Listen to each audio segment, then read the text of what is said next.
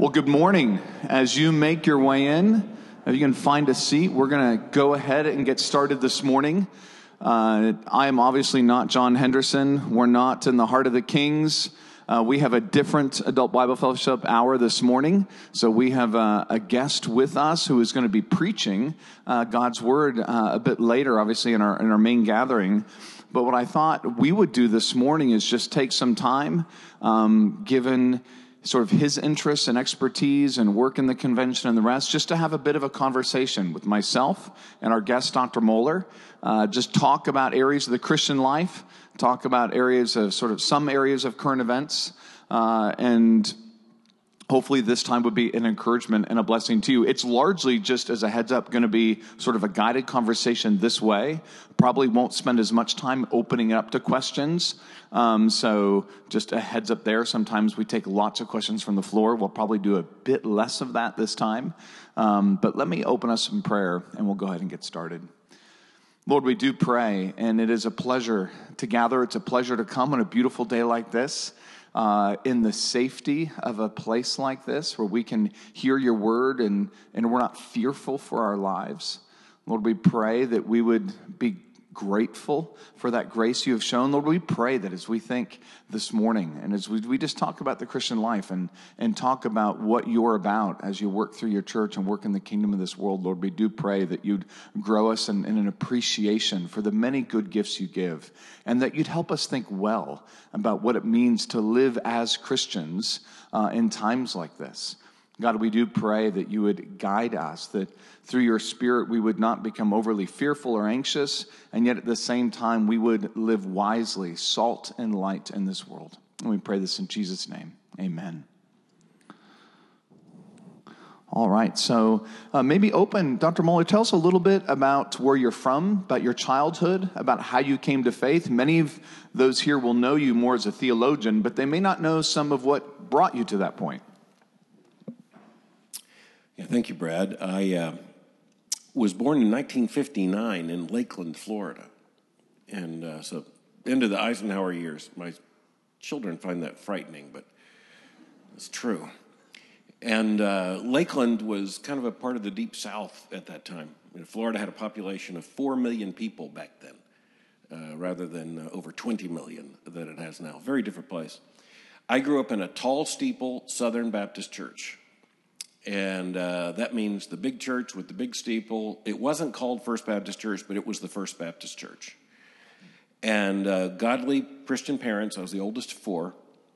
And we were involved in everything. My father was the deacon and training union director. My mother ran the nursery. My dad was in the grocery business for 43 years. My mom, stay-at-home mom, and a registered nurse. And they raised me in the nurture and admonition of the Lord, and we were just at church all the time. I figured out at some point I was in the church like 10 to 13 hours a week. My family was so deeply Southern Baptist that I was only allowed to be a Boy Scout if I were a member of the Boy Scout troop that was sponsored by the church, and if I were a Royal Ambassador, which was the boys group for Southern Baptists. And it was the same boys meeting with the same leaders on 2 different nights wearing 2 different uniforms, basically. But it was a wholesome, I can't describe what a wholesome experience it was. It was, I was surrounded by godly people. I was surrounded by the teaching of the Bible. I was surrounded by people who loved me. So I was, we don't believe that you can be nurtured into the faith the way the Protestant liberals do. But nurture is a big part of how little ones are brought to love God and then to trust Christ. And when I was 9 years old, I was at vacation. I grew up in a culture in which you did not go as a child to Vacation Bible School. You went to Vacation Bible Schools. And so I went to every church's Vacation Bible School. And it was at a little church with a very different preacher. My preacher was a PhD from Southern Seminary. He had done the degree under A.T. Robertson. I mean, that's just Baptist royalty. But very tall steeple, big pipe organ, big church. I was at this little neighborhood church. It had a bivocational pastor, and he preached the gospel when I was 9. I heard it many times, but that day I understood horrifyingly, not just that I sinned, but that I am a sinner. And he proclaimed Christ. I didn't know anything to do but trust Christ. And so I professed faith in Christ. My pastor helped to explain it. I was baptized. And I really do believe that I was converted then. Now, of course, learned a whole lot after that. But that I don't think you can be converted until you know yourself to be a sinner and feel that horrifying reality that there's nothing we can do about it. And then it's grace. Christ, there's the answer to that. And then I went through a normal adolescence with the normal huge questions. My questions may have been a bit more intense than the normal Christian adolescent. Shocker. I tended to scare people to death. Yeah. And I wasn't getting much help. And thankfully, some wonderful, helpful Christians came into my life that have made a difference to this day. So many of us will know you as a theologian, teacher, and leader in the academy.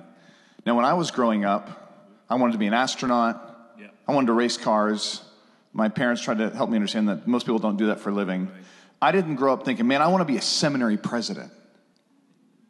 So how does that happen? Well, it happens because a board of trustees elects you president of an institution. That's the short answer. It's not something I had volunteered for. I perceived a call to ministry because I had the deep crisis I had as a teenager was an apologetic crisis. It was a question of, I had huge questions. I need answers to these questions. The biggest questions of life. I can't live until I get answers to these questions. Is there a God? Is there a source of meaning? Is there an objective truth? How do we know God speaks? I mean, these are just massive questions. And I went to older Christians, most of whom were really sweet and unhelpful. You know, I had so many people who said, that's a very good question. Well, and they didn't have a very good answer. But the Lord brought into my life a very good answer. Of people with very good answers. And it's just God's providence. And I was introduced to, some of you know the name, people like Francis Schaeffer.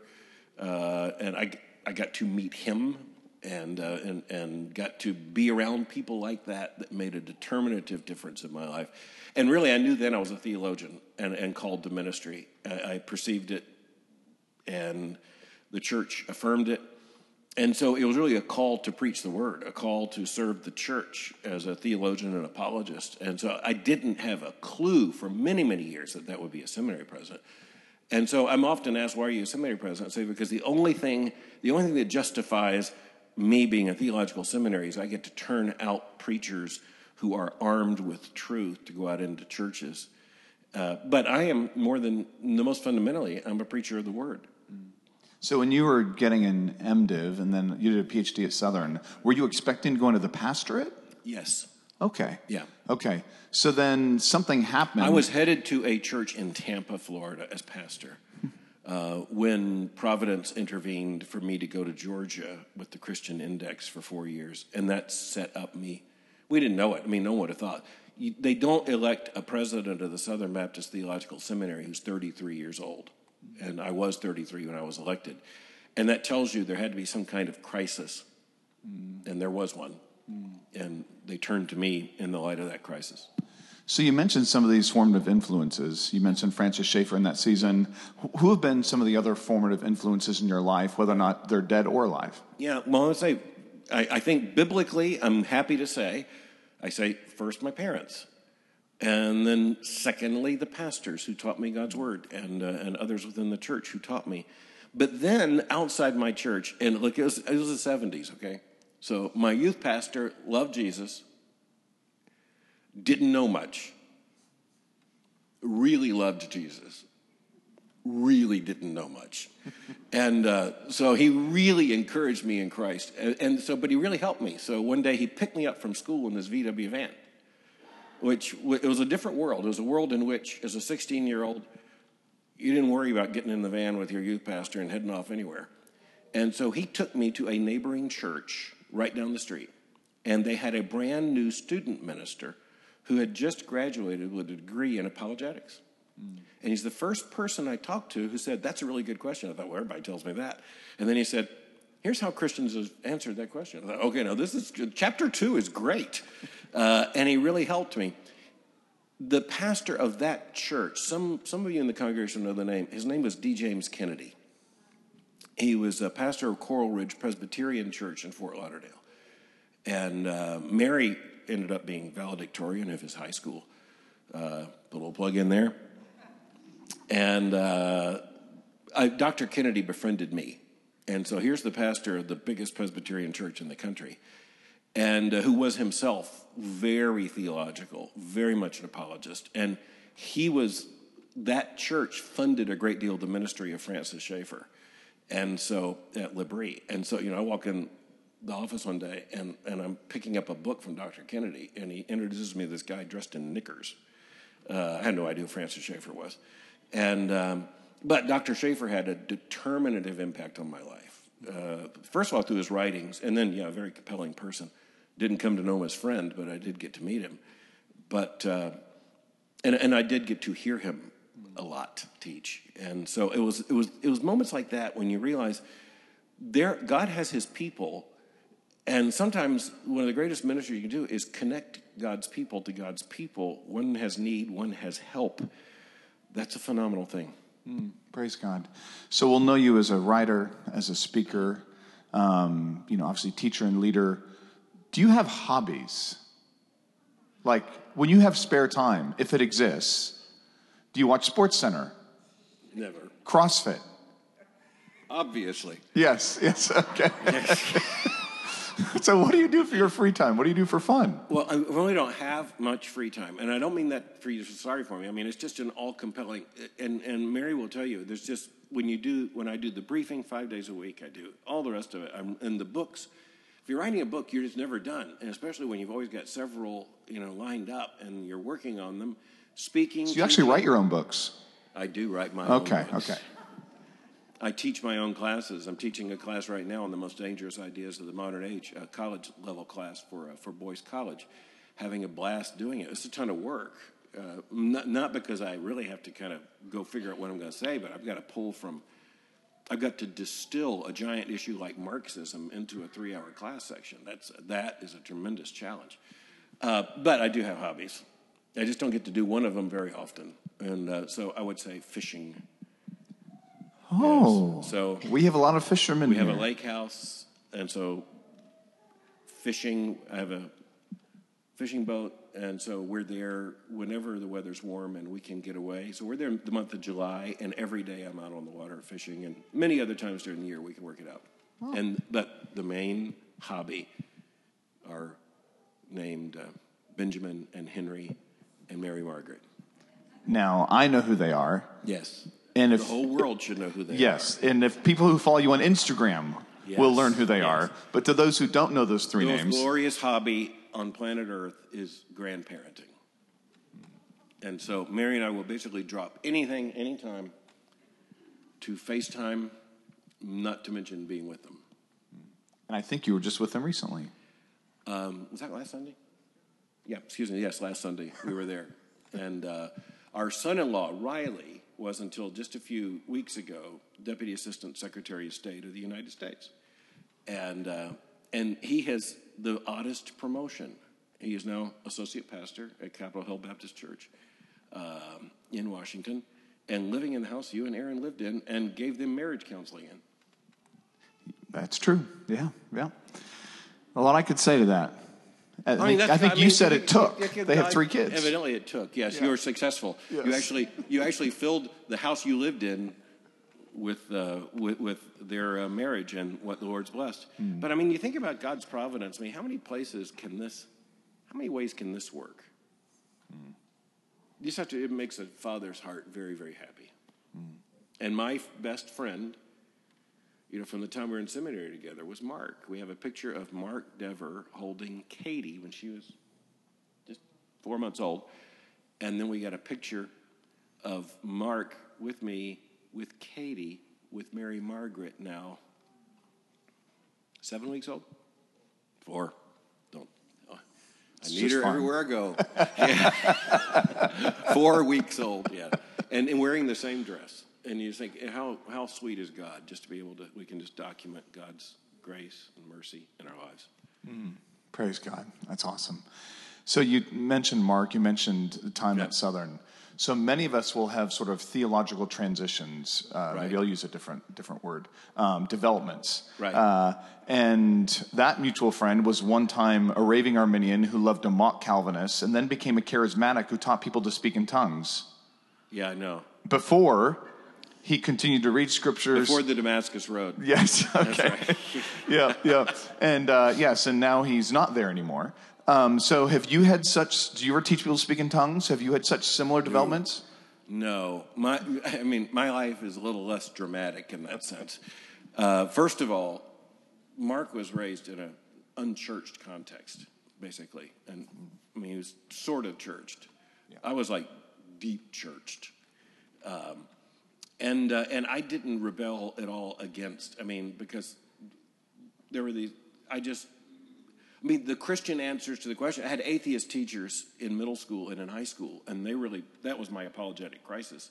And then I was in a program of special study in which, it was a pod of 3 kids, and it was 3 boys, and it was the son of the Reform rabbi and a traditionalist Roman Catholic with me.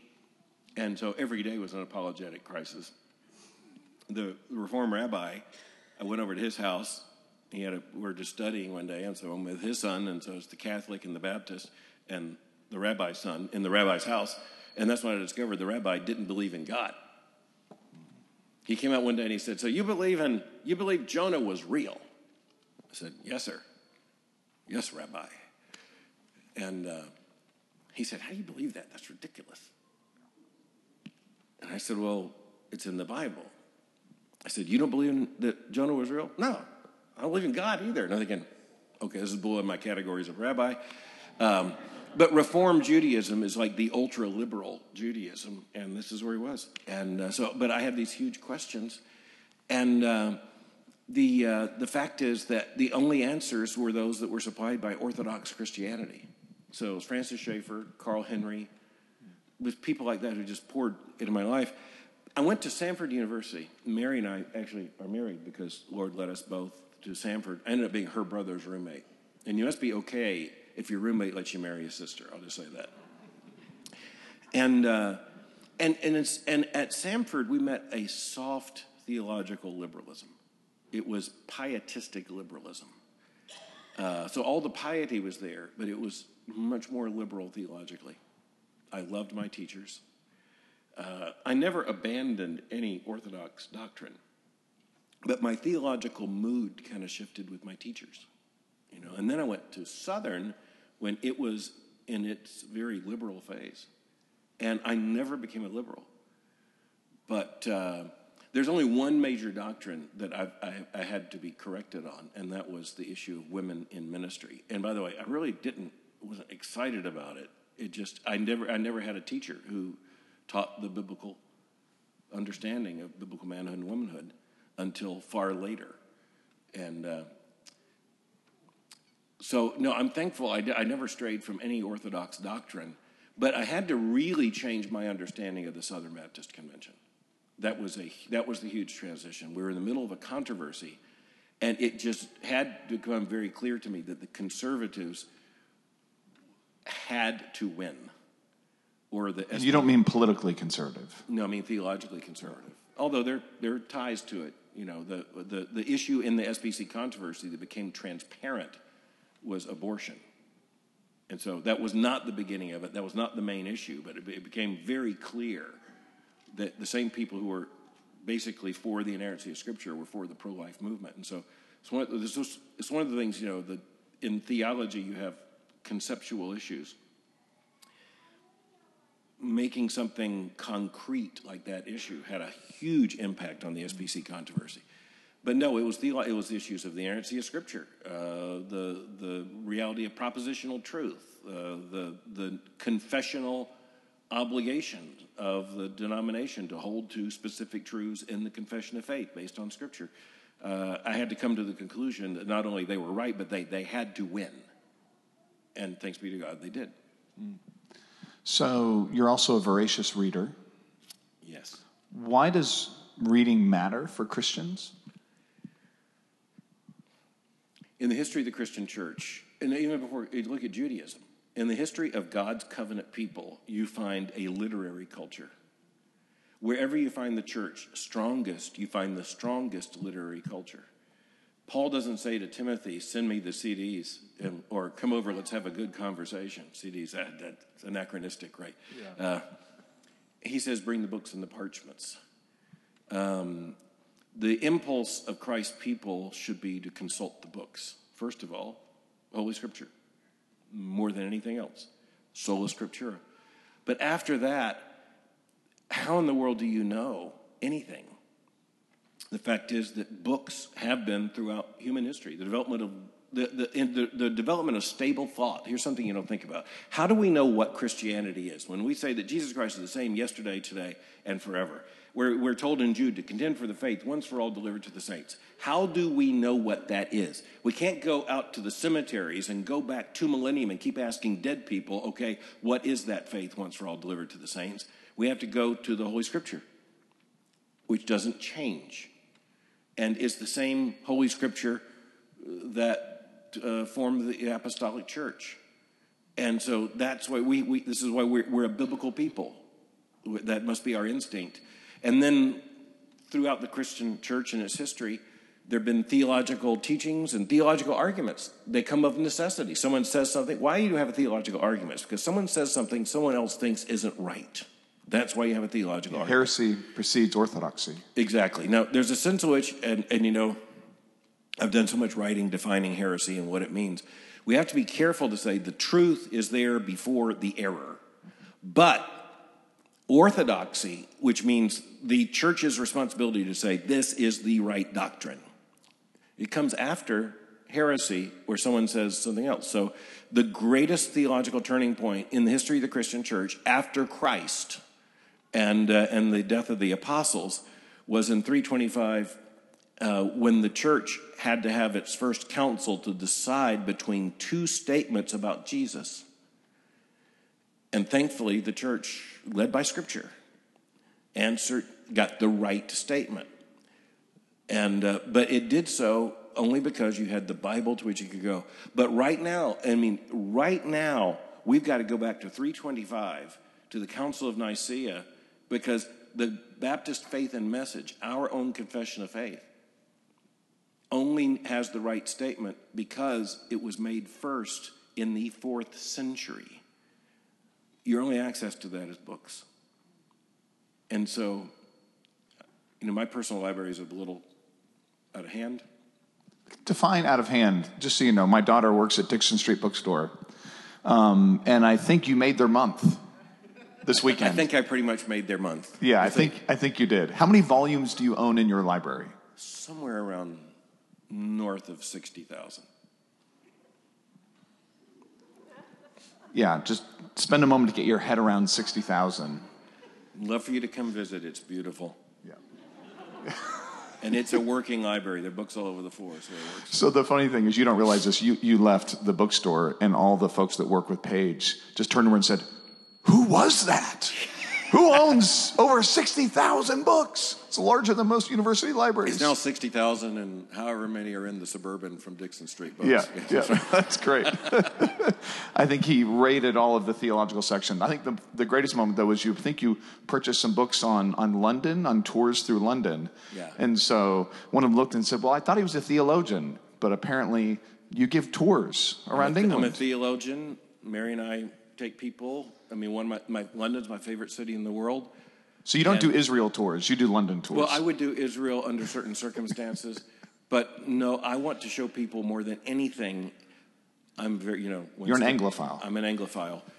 I want to show people the development of English-speaking culture. I want to take people, I take people, for instance, I was giving a lecture on Constantine, the emperor of Rome, and we're in York, which has a nearly intact medieval city. We're able to talk about the entire history of medieval Christianity, the Reformation, Puritanism, and all this.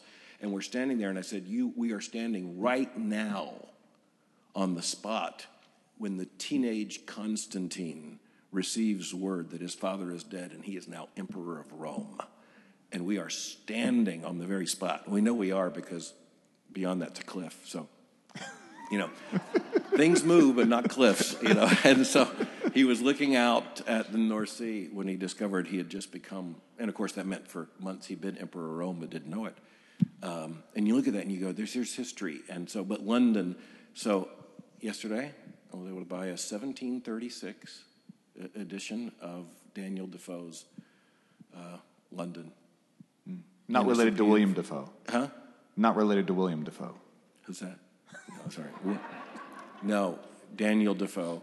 Those who know English literature, I wish I had it with me. It is one of the most beautiful books you would ever see. Right down here at Dixon Street. Right. Can we get that? Sure. Thank you. Thank you. That's great. So in your own life, what books have been most instructive, influential for you? Maybe, I'm sure you could name many, 68,000 perhaps. Right. And I'm reading just all the time. I read somewhere around 7 to 10 books a week just because I have to. Define read. I read. And I read with a red flare pen in my hand. I read every word. And I make, unless it is a valuable work, like there's not going to be red flare in Daniel Defoe's 1736. But like I'm reading a book on intellectual development in the 50s. And so there'll be lots of red on every page. I use my own diacritical marks. But I can go back to a book I read when I was 17 and find exactly what I'm looking for. I was teaching the first class of my most dangerous ideas in the modern age. So I got a bunch of 18-year-olds in the class, 18, 19, 20 undergraduates. And I picked up a copy of Russell Kirk's Ideas Have Consequences, which was fun to teach from in this. And it was the one I read when I was in the first year in college, and it had it at number 274. So it's the 274th book I bought with my own money as a teenager.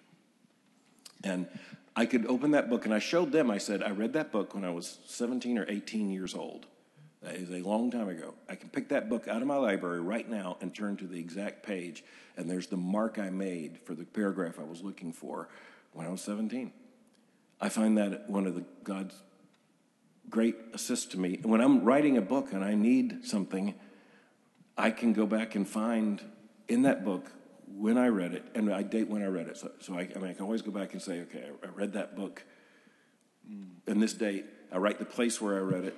And I don't know, that just helps me a whole lot. And the rest of us are mortals. The books are a conversation. Rightly understood, the reading of a book is a conversation with an author. Yeah. And so I have those conversations, and without that, I couldn't do what I do. Well, I think you and Spurgeon have that in common. I think whether or not it's true, I know it's professed that someone could pull a book off his shelf and start to read a paragraph from it, and he could often finish the paragraph for them. So unique memories. This is the way they used to make books. I mean, you look at the beautiful little. So he's saying this is the way they used to make books. Isn't that beautiful? Wow. So that's 1725. And you'll be using your red pen, you said, on that one? Will not. No, you won't be doing that. And you found that at the Dixon Street bookstore? Yes, so it's not there anymore. Don't look. It's not there, he says. That's wonderful. The Lord's been very gracious. If you come in my library, I can show you a first printing of the Textus Receptus, 1750. Explain to folks what that is. The Textus Receptus is the first printed Greek New Testament. And I'm able to show the Geneva Bible. I'm able to show the Great Bible. And the Great Bible is sitting in a case under an oil portrait of Edward VI, the boy king of England, the son of Henry VIII, who became king. Didn't live. He died, by the time he was about 15. But when he's a 13, 14-year-old boy and the king of England, he's writing to John Calvin saying, "Sir, how may I reform my church?" And anyway, one of the ways that Calvin encouraged him is by the English translation of Scripture. So there are very few copies of the Great Bible because he was succeeded by his Catholic sister who made it a capital crime to own one of these Bibles. So there aren't very many. But I just love showing students this, saying people died for being found with this Bible in their home. That's how important the Word of God is. For half-sister Mary? Bloody Mary? Is that your Bloody Mary, half-sister. Yeah. And then she was followed by Elizabeth. Right. As the English people will say, she was followed by Elizabeth, thanks be to God. Well, so, we're going to be, the call to worship is, was it Psalm 119? Here, let me just pull it up.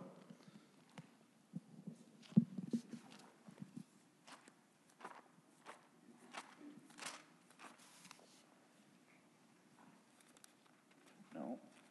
Is it 124? 118. I was off the chapter. I'm like, 118, yes.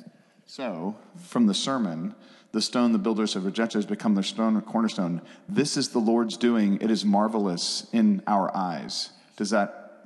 Why would that quote be significant in this conversation? Because of Elizabeth's, thank you. Because of Elizabeth's enthronement and the language in which the fact that the English people have been rescued and the gospel have been rescued. And so, thus, this is marvelous in our eyes. Yeah. The story I heard was that upon hearing of Bloody Mary's death, that was her immediate response.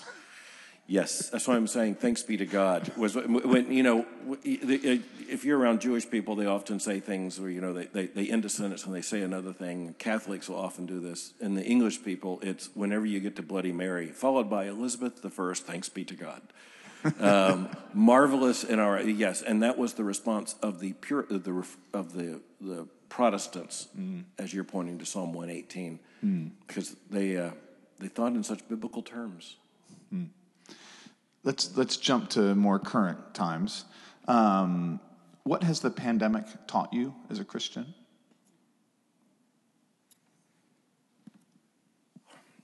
Just to cut to the quick, there's so many things that connected. The one thing it's taught us is that we deeply need to be together as God's people, and that any interruption in that should make us yearn for it. And so the main thing I think most of us have felt is disconnection. And I mean, that's true for families, it's true for friends, but for the church, we've learned how unhealthy that is. So the Christian who's tempted today to turn on the news and they have one news station on and they're dissatisfied, and they flip to another one and they're dissatisfied, and it feels like it's a lot of gloom and doom. It's a lot of shouting and yelling. And then they look at, restrictions on religious freedom, and they just feel every day like the world is caving in. And then they listen to the briefing and you affirm them. What do you have to say to them? So last night, late, I was reading, and again, this is going back to the 1950s in the United States, major intellectual change in the United States. And so the liberals in 1958 were accusing the conservatives of being fascists and describing Dwight Eisenhower as a fascist. You look at that and you think, well, things evidently don't change. And this contest of ideas has always been going on, and it is because in the modern age, there is the sense that everything valuable to us can be lost in a hurry. And so just as an historian, I got to say that part of this is explainable. If you live during the medieval period, in the Middle Ages, you have the union of faith and reason, you have the union of throne and altar, everything is unitary. Change, I mean, that's why you call them the Middle Ages. It's a millennium in which there is very little change. The modern age is the age of change, and we're now in a hyper-modern age. And so we can have marriage mean one thing for thousands of years, the entirety of human experience, and then the Supreme Court can redefine it, and then in an instant it's something else. That is fundamentally new in human history. And so if you believe in fixed categories, as Christians do, and not just about marriage, but about the cosmos, then we understand that we are not winning in the culture, because conservatives never win in a modern age. We just don't. We win some victories, but we don't win because the modern age itself is set against the idea that there are any fixed truths. So Christians have been biblically minded and have been cultural pessimists for 2,000 years, with brief moments of stupid cultural positivity and optimism. So you're not a postmillennialist? You bet I'm not a postmillennialist. Now, what Brad's talking about is that the postmillennialists, especially in the 19th and early 20th centuries, believed they were bringing in the kingdom of God and that America and Western civilization was becoming the kingdom of God. And, of course, the death of postmillennialism, which should have been the Bible, was actually World War I, which was just the great refutation. Evidently, we're not bringing in the kingdom. The most horrifying things that took place, and then the 20th century. But this is, so, after the most important theologian in the history of the Christian church after the Bible is Augustine, who was in the 4th and 5th centuries. And he was writing at the time Rome was falling. And he wrote his great book, The City of God, to help the church understand why the fall of Rome did not mean the fall of Christianity. And that's kind of what we have to talk about today, why the fall. And look, Augustine was right about Rome. Battles happen and the dust clears and everything's different, but not everything's different all at once. What we are facing in our country is the acceleration of what's happening. And so religious liberty, for instance, is, by the elites in our society, dismissed as something we now can't afford in the name of their version of moral progress. And so there is a change happening fast. But, Christians, we have to be the people who know we actually can survive this. We're not saying civilization can survive this, but the church, upon this rock, I will build my church, and the gates of hell shall not prevail against it.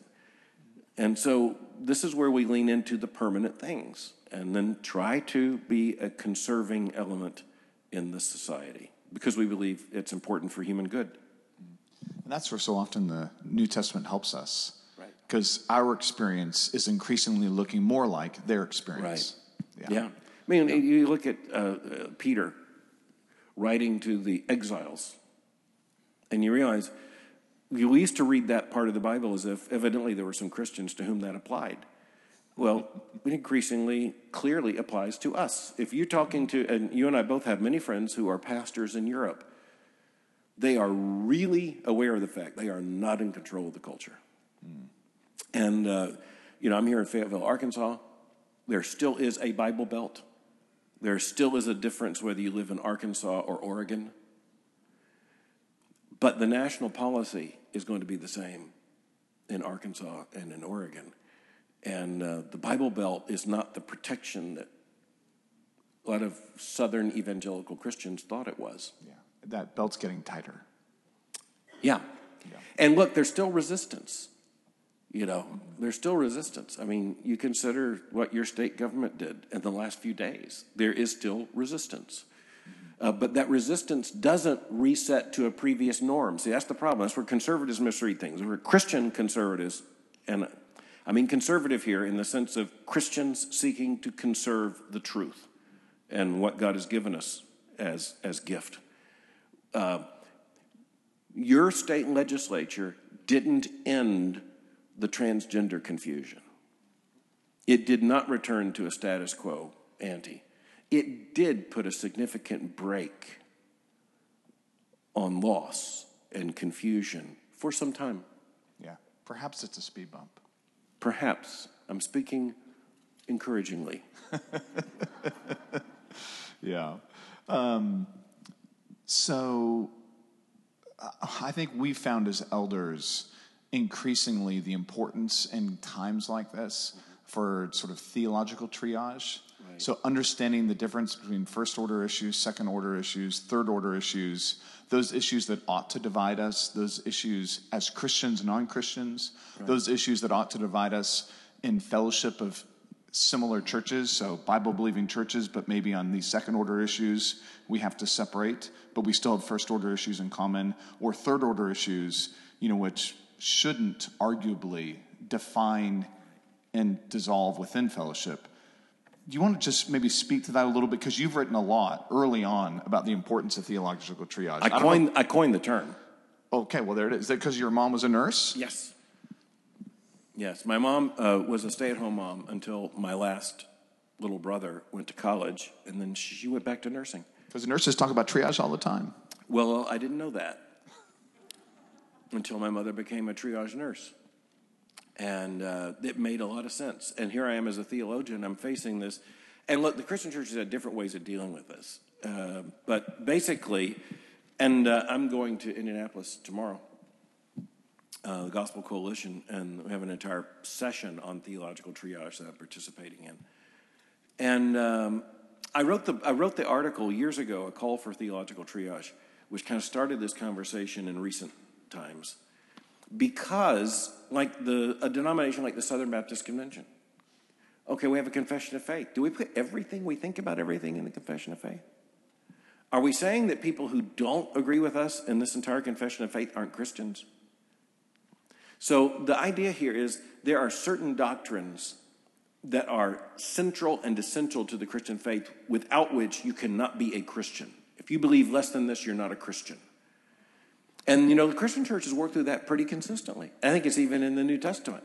Clearly, you're looking at the fact, this is the body, 1 Corinthians 15, the Apostle Paul says, received as of first importance, Christ died for our sins according to the Scripture. God raised him from the dead according to the Scripture.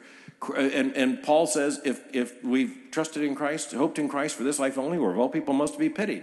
If Christ is not bodily raised from the dead, then our sins are still upon us. Okay, so if you don't believe in the bodily resurrection of Christ, you're not a Christian. If you don't believe in the Trinity, you're not a Christian, the doctrine of the Trinity, because you're denying the full true deity of the Father or the Son or the Holy Spirit. And so, there are different doctrines. You realize, okay, if I'm talking to someone who denies the Trinity, she's not a Christian. Someone who denies the bodily resurrection of Jesus from the dead, not a Christian. That's helpful. But then I'm with Lake Duncan, who's one of my dearest friends. Who's preached here. My first Sunday here, he preached here. Well, there you go. Yeah.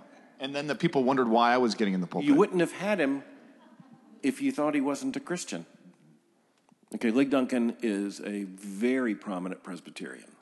And again, the Lord brought into my life an extremely prominent Presbyterian who helped me a whole lot. But you know what? He did not make me a Presbyterian. Well, in the Second London... Put down that baby.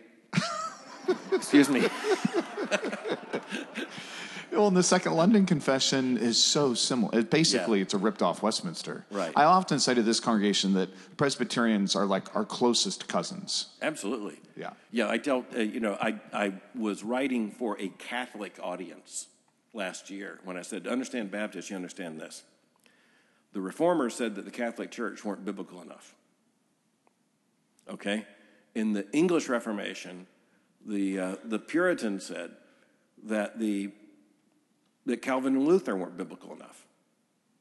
Then out of the Puritans, the Separatists said the Puritans aren't biblical enough because they're stayed in the Church of England. And out of the Separatists, the Baptists said to the Presbyterians, you're not biblical enough because you put water on babies.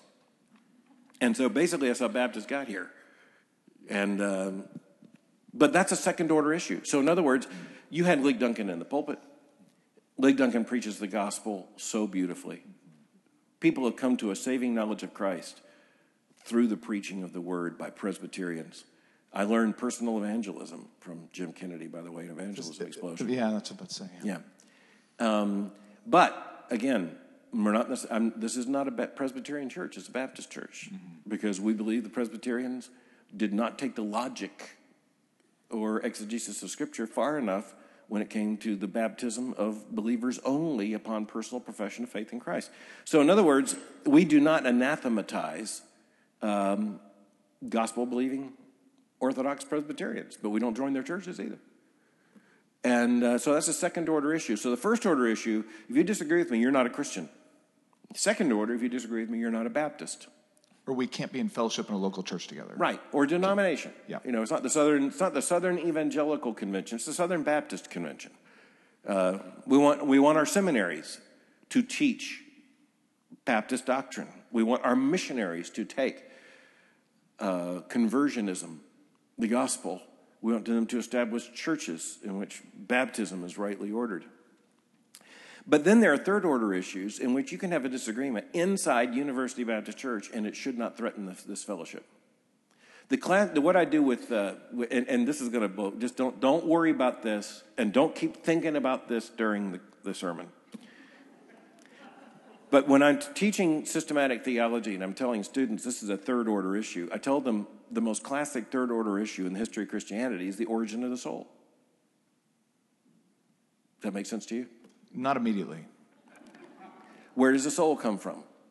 The Christian church has had two different answers. So, in other words, you have a baby. Just saw a beautiful baby up here a minute ago. When was that baby ensouled? Where did that soul come from? Okay? Because with human reproduction, we have some idea, pretty good idea, of how the baby comes about physically, but where's the soul come in? By the way, we believe the soul comes in at fertilization of the egg. That's the essence of why Christians should hold to a pro-life positions, because we believe there is no later ensoulment. But where did the soul come from? So the Christian church has been theologically divided over this. You didn't know it. You've been a pastor. How incompetent is that? They know it would not be the first time. It would not be the first time. Most Christians don't have any idea that this is even a theological question. But if you're a theologian, you got to answer this question. The Christian church has answered two ways. Number one is what's called creationism. It has nothing to do with the creation of the world. It means that God separately creates a soul at the moment of fertilization. The other position is actually the majority position, which comes down to the argument that the soul is passed through seminal transmission. It is Adam's soul. God created Adam's soul. He gave him, Genesis 1, Genesis 2, he gave him breath. And that is transmitted, as is sin, through Adam and Adam's seed.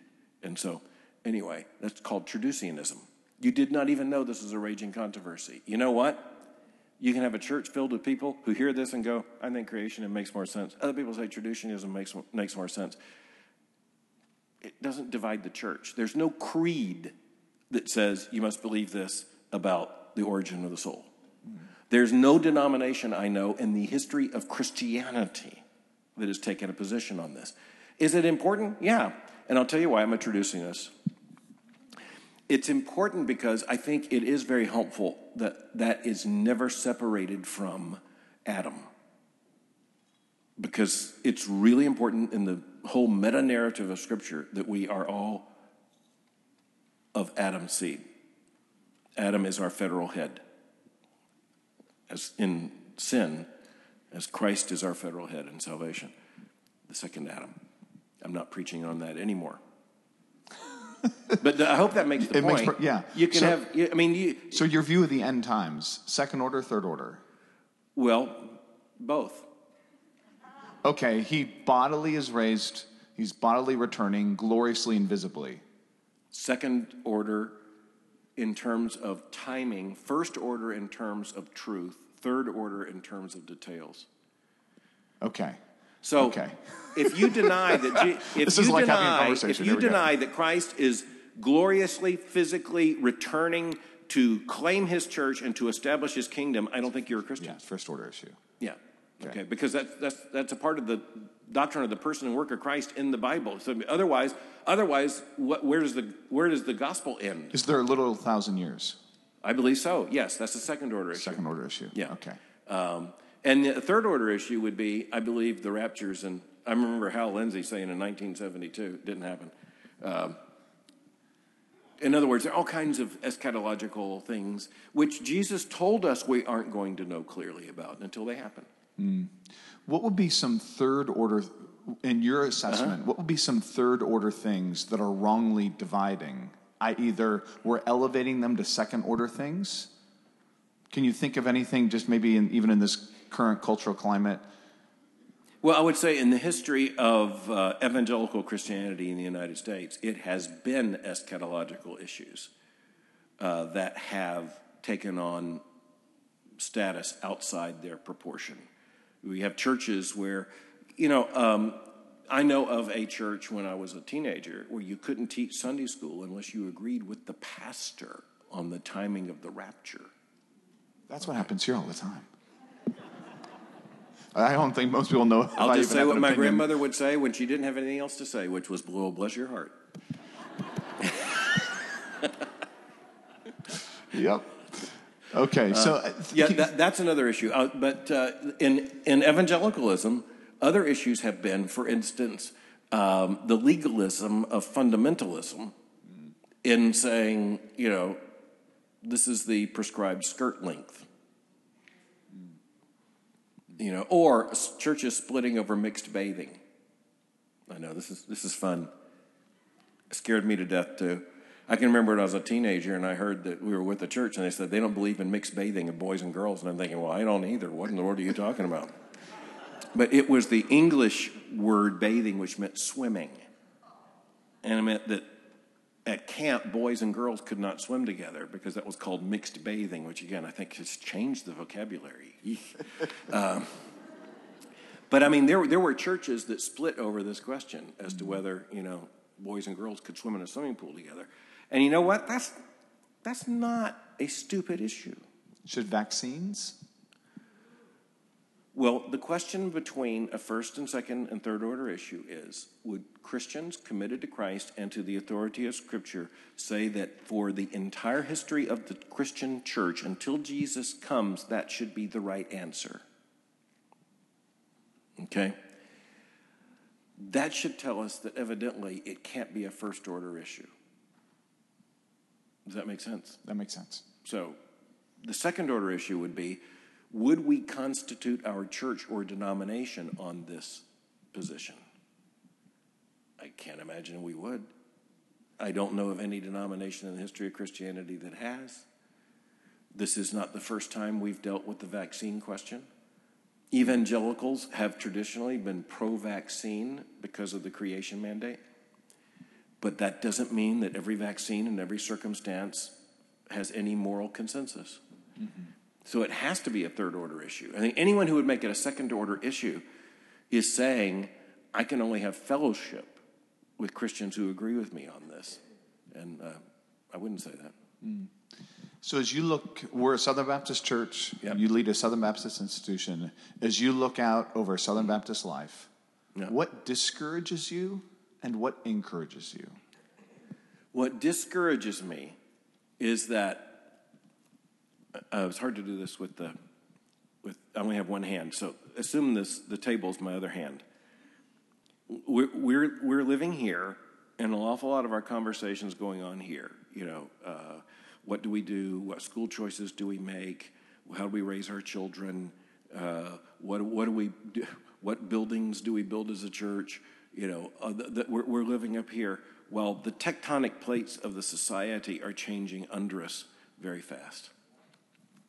And so I think a lot of the discussions we're having up here, which we have to have because this is where we live, we're raising kids, we're making decisions, we're leading institutions, we've got to be aware that a lot of that can become instantly relativized by the tectonic plates of the society shifting under us. The tectonic plates of our society are shifting in ways that are, I think, very ominous. And so I think that's what discourages me.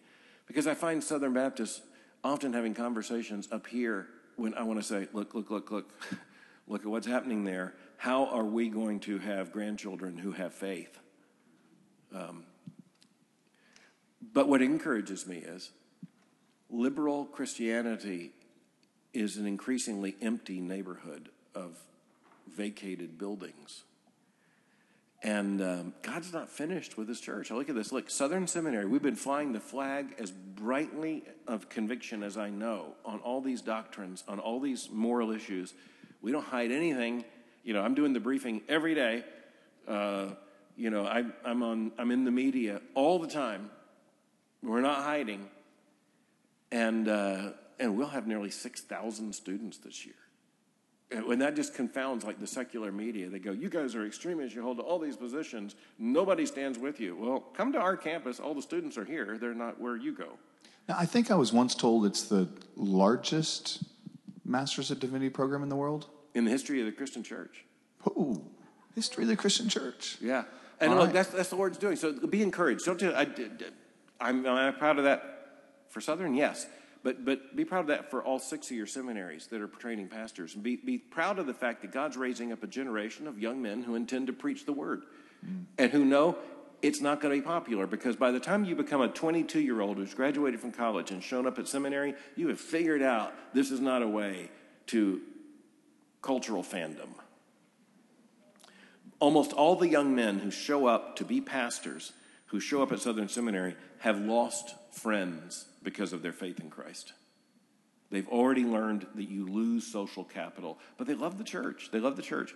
You know, I explain this. You say, if you got an 18-year-old young man who shows up, sold out so much that he's crossed the country. John O'Berlini, intern from Santa Cruz, California. Who's almost from Santa Cruz. San Jose. San somewhere in California. Everything in California is a San something. Yeah. If they don't rename all them the all. way across the country. Why? God's calling out preachers, and that you're going to be excited. All I have to do is look out the window of my office on the second floor of Norton Hall and look out on the lawn of that beautiful campus, see it filled with students going back and forth and professors. All I have to do is teach a class. And, of course, we have college, which I'm very proud, 18 to 22-year-olds. But just before leaving on this trip, and I mean just before, as in everybody's waiting on me to finish teaching this class, I taught the first 3-hour lecture of this class I'm teaching at Boyce on the most dangerous ideas of the modern age. And I'm looking out at these 18, 19-year-olds just staring back at me with these big eyes, taking notes because they know this is going to matter for their lives. And I think, who would trade anything for this? Why would I do anything else? I just want to encourage you. The Lord's sending them. They're coming. And by the way, I'm back to family privilege here. But we just saw a mom up here with a 2-year-old and baby in a stroller. Just last Sunday, Mary and I are walking with our son-in-law and daughter and 2 grandsons and a little baby. And we're walking in front of the Capitol and the Supreme Court. We live right there on Capitol Hill. And I said, you know what? This is an act of civil disobedience. To a society that's losing its mind, you just look at these 2 little blonde boys and this and this little baby girl being carried, in her mother's arms, and you walk in front of the Capitol and go, this is more important. This is what makes civilization right here. And so you look, also you look on our campus, or you look in our churches, you look in this church right here, and you see, you got a nursery because you need one. God bless you. We walked down a hallway to get here. There are all these little, 3 feet off the floor, there are all these little pegs for little coats. How glorious is that? This is a Christian instinct. Christian instinct through times, whether it's the dark ages or pestilence or plague, has been, if God's giving us children, then we have a future. We just say they're going to pay our Social Security. It's not insignificant. No, okay. Good. Let's put it this way. If we don't have children, the entire civilization crumbles. Malcolm Muggeridge, if you listen to me or listen to me right, or listen to me right, that may be happening too. I often quote Malcolm Muggeridge, the British journalist in the 20th century, who said that the whole birth control movement, I'm not here to debate the whole thing, written about it, you can find it, but the whole effort to limit the population and worry about population growth and all this, he called it the great liberal death wish. And I think that's what it is, the great liberal death wish. I just want to hold up pictures of my grandchildren and say, to all the people my age who don't have it, go encourage this. Tell your children, get married and have these. Does that make sense? I think so. Want to talk about yoga next? Oh, gosh. No, I'm kidding. I'm not going to make you talk about yoga. I landed... We're going to close with yoga and masks and return to vaccines. I wrote a big piece on yoga. I was on, I think, the Larry King show. I did that show about 45 times. And it was on yoga. And I went to speak to a big Baptist convention in Texas. And I got off the plane. And this is back in a different era. And all these TV cameras are facing someone coming off this plane. I'm going, some poor sucker is going to have a bad night. And then they called out my name. And I realized, and I thought, oh, they're going to, something big in the culture has happened. There's something, I mean, president died or something. And I went over and said, what's happened? And they said, the Alabama legislature is arguing the issue of yoga and your argument. Why do you believe this? And it was just, I realized, so I could talk about the gospel of Jesus Christ, which is why I'd gone to speak at that convention. There would have been no TV cameras, but add the word yoga. And look what happens. Look what happens. Yeah. Well, on that fun note, I'm going to close us in prayer because I want to give us time for the service before we go. I believe we now have a hospitality table. Is that right? Is Bear here? Is Bear working? Oh, there's Bear. Bear, so we do have coffee this week. So we have coffee. So those of you who need it, I think Bear learned on the women's retreat that they gathered actually to drink coffee right around study the Bible. I think we had about 5 gallons of coffee drunk or something to that effect. So I know you're all loving Common your coffee. grace. Common grace. Common God grace. loves us. Gave us coffee. And Diet Coke. God loves us, and God gave us the means to develop Diet Coke. Yes. If you happen to own a book that either Al or Mary, his lovely wife, who just taught wonderfully the women's retreat, if you have one of their books and you would like him to sign it, he'll be down here. Maybe you got a minute or two to sign a few books. I'm going to close this in prayer. Can I say one thing? Oh, yeah, go ahead. No, I just want to say how encouraged I am this morning to be with you. And I'm sorry I can't get all the way back here, but it's wonderful to see so many people here this morning. I'll say something in the service, but I was here and got to preach as a part of the dedication process for this building when it was new. Mm-hmm. And to look back and see what the Lord's done, this is just very encouraging. So thank you for encouraging me today. Yeah, praise God. I was going to mention that. I don't know if you all know. I think you and Governor Huckabee at the time, and it's quite a crew. We had us a time. As my grandmother would also say, we had us a time. We had us a time. Yeah, so this is a homecoming of sorts. Yes. So, all right, let me close this in prayer. God, we're grateful for in your grace, the men and women you raise up to uniquely shape your church. We think of how even you've used Mary wonderfully in Al's life, how she has helped him not just know how many weeks grandchild is or what names he may have forgotten, but the way in which she has been a source of encouragement and strength and just even a stabilizing presence in his own life. Lord, we give you praise for the way in which you've used Dr. Muller to encourage us, to remind us of how the Bible and Scripture and theology affects everyday life, how it instructs us how to think about everyday life, the things we're coming into contact with, the worldviews that confront us. Lord, we're grateful for the clear voice of his that can help us work through times like this, and the chance we get to hear God's word from one of your servants. We know at the end of the day, there is no authority greater than the word. We are all servants of that word. We minister under that word. We minister that word to your people. And God, we pray in just a few minutes as we think more about that and as we worship around your word, that you would build it into us. And Lord, we do have every reason, as he was even talking about, to be happy. I know one of the figures Dr. Muller loves is R.C. Sproul, and just his joy, his own happiness. Lord, that ought to mark us as we gather as your people. So, Lord, we pray that joy in Christ of a kingdom that awaits, that is not fading, Lord, that will conquer and will be glorious. That is the kingdom, if we're in Christ, that we belong to. It gives us every reason for confidence and hope today. Lord, we pray that would even mark us as we gather and worship. In Jesus' name, Amen.